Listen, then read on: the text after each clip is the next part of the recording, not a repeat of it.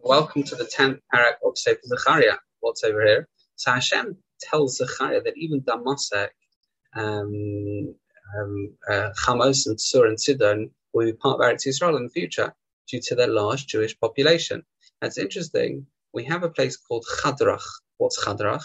So Rav Benaiah says that Chadrach refers to Mashiach. Mashiach.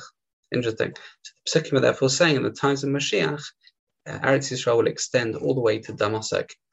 Rabbi Yossi differs. Rabbi Yossi says, no, Chadrach is a place in Damascus. Okay, so machlokes between a Tanaim, it sounds like. Now, despite Surah thinking they're too clever, they're too wealthy to be conquered, no, Hashem will ensure their wealth will be transported at sea and the buildings will be decimated. This meant that the Plishtim would fear Klal Yisrael because they'd always relied heavily on Surah for support. Plishti cities will be put under Klal Yisrael's control. Hashem would eradicate Plishti idolatry, enabling them only to serve Hashem. Hashem promised to protect Klal Yisrael from the enemy. It says that Moshiach, who's a melech, we call it melech, right?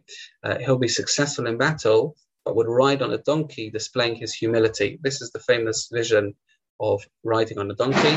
The Maral says it means, Chamar means Chomrius, as a Moshiach will ride over Chomrius. Mashiach will be better, so to speak, will be better than Gashmias.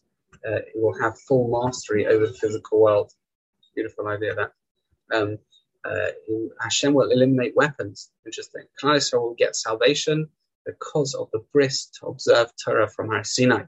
Hashem promises us that we will return to them imminently. It would make them rejoice and will be mighty in war against the enemies.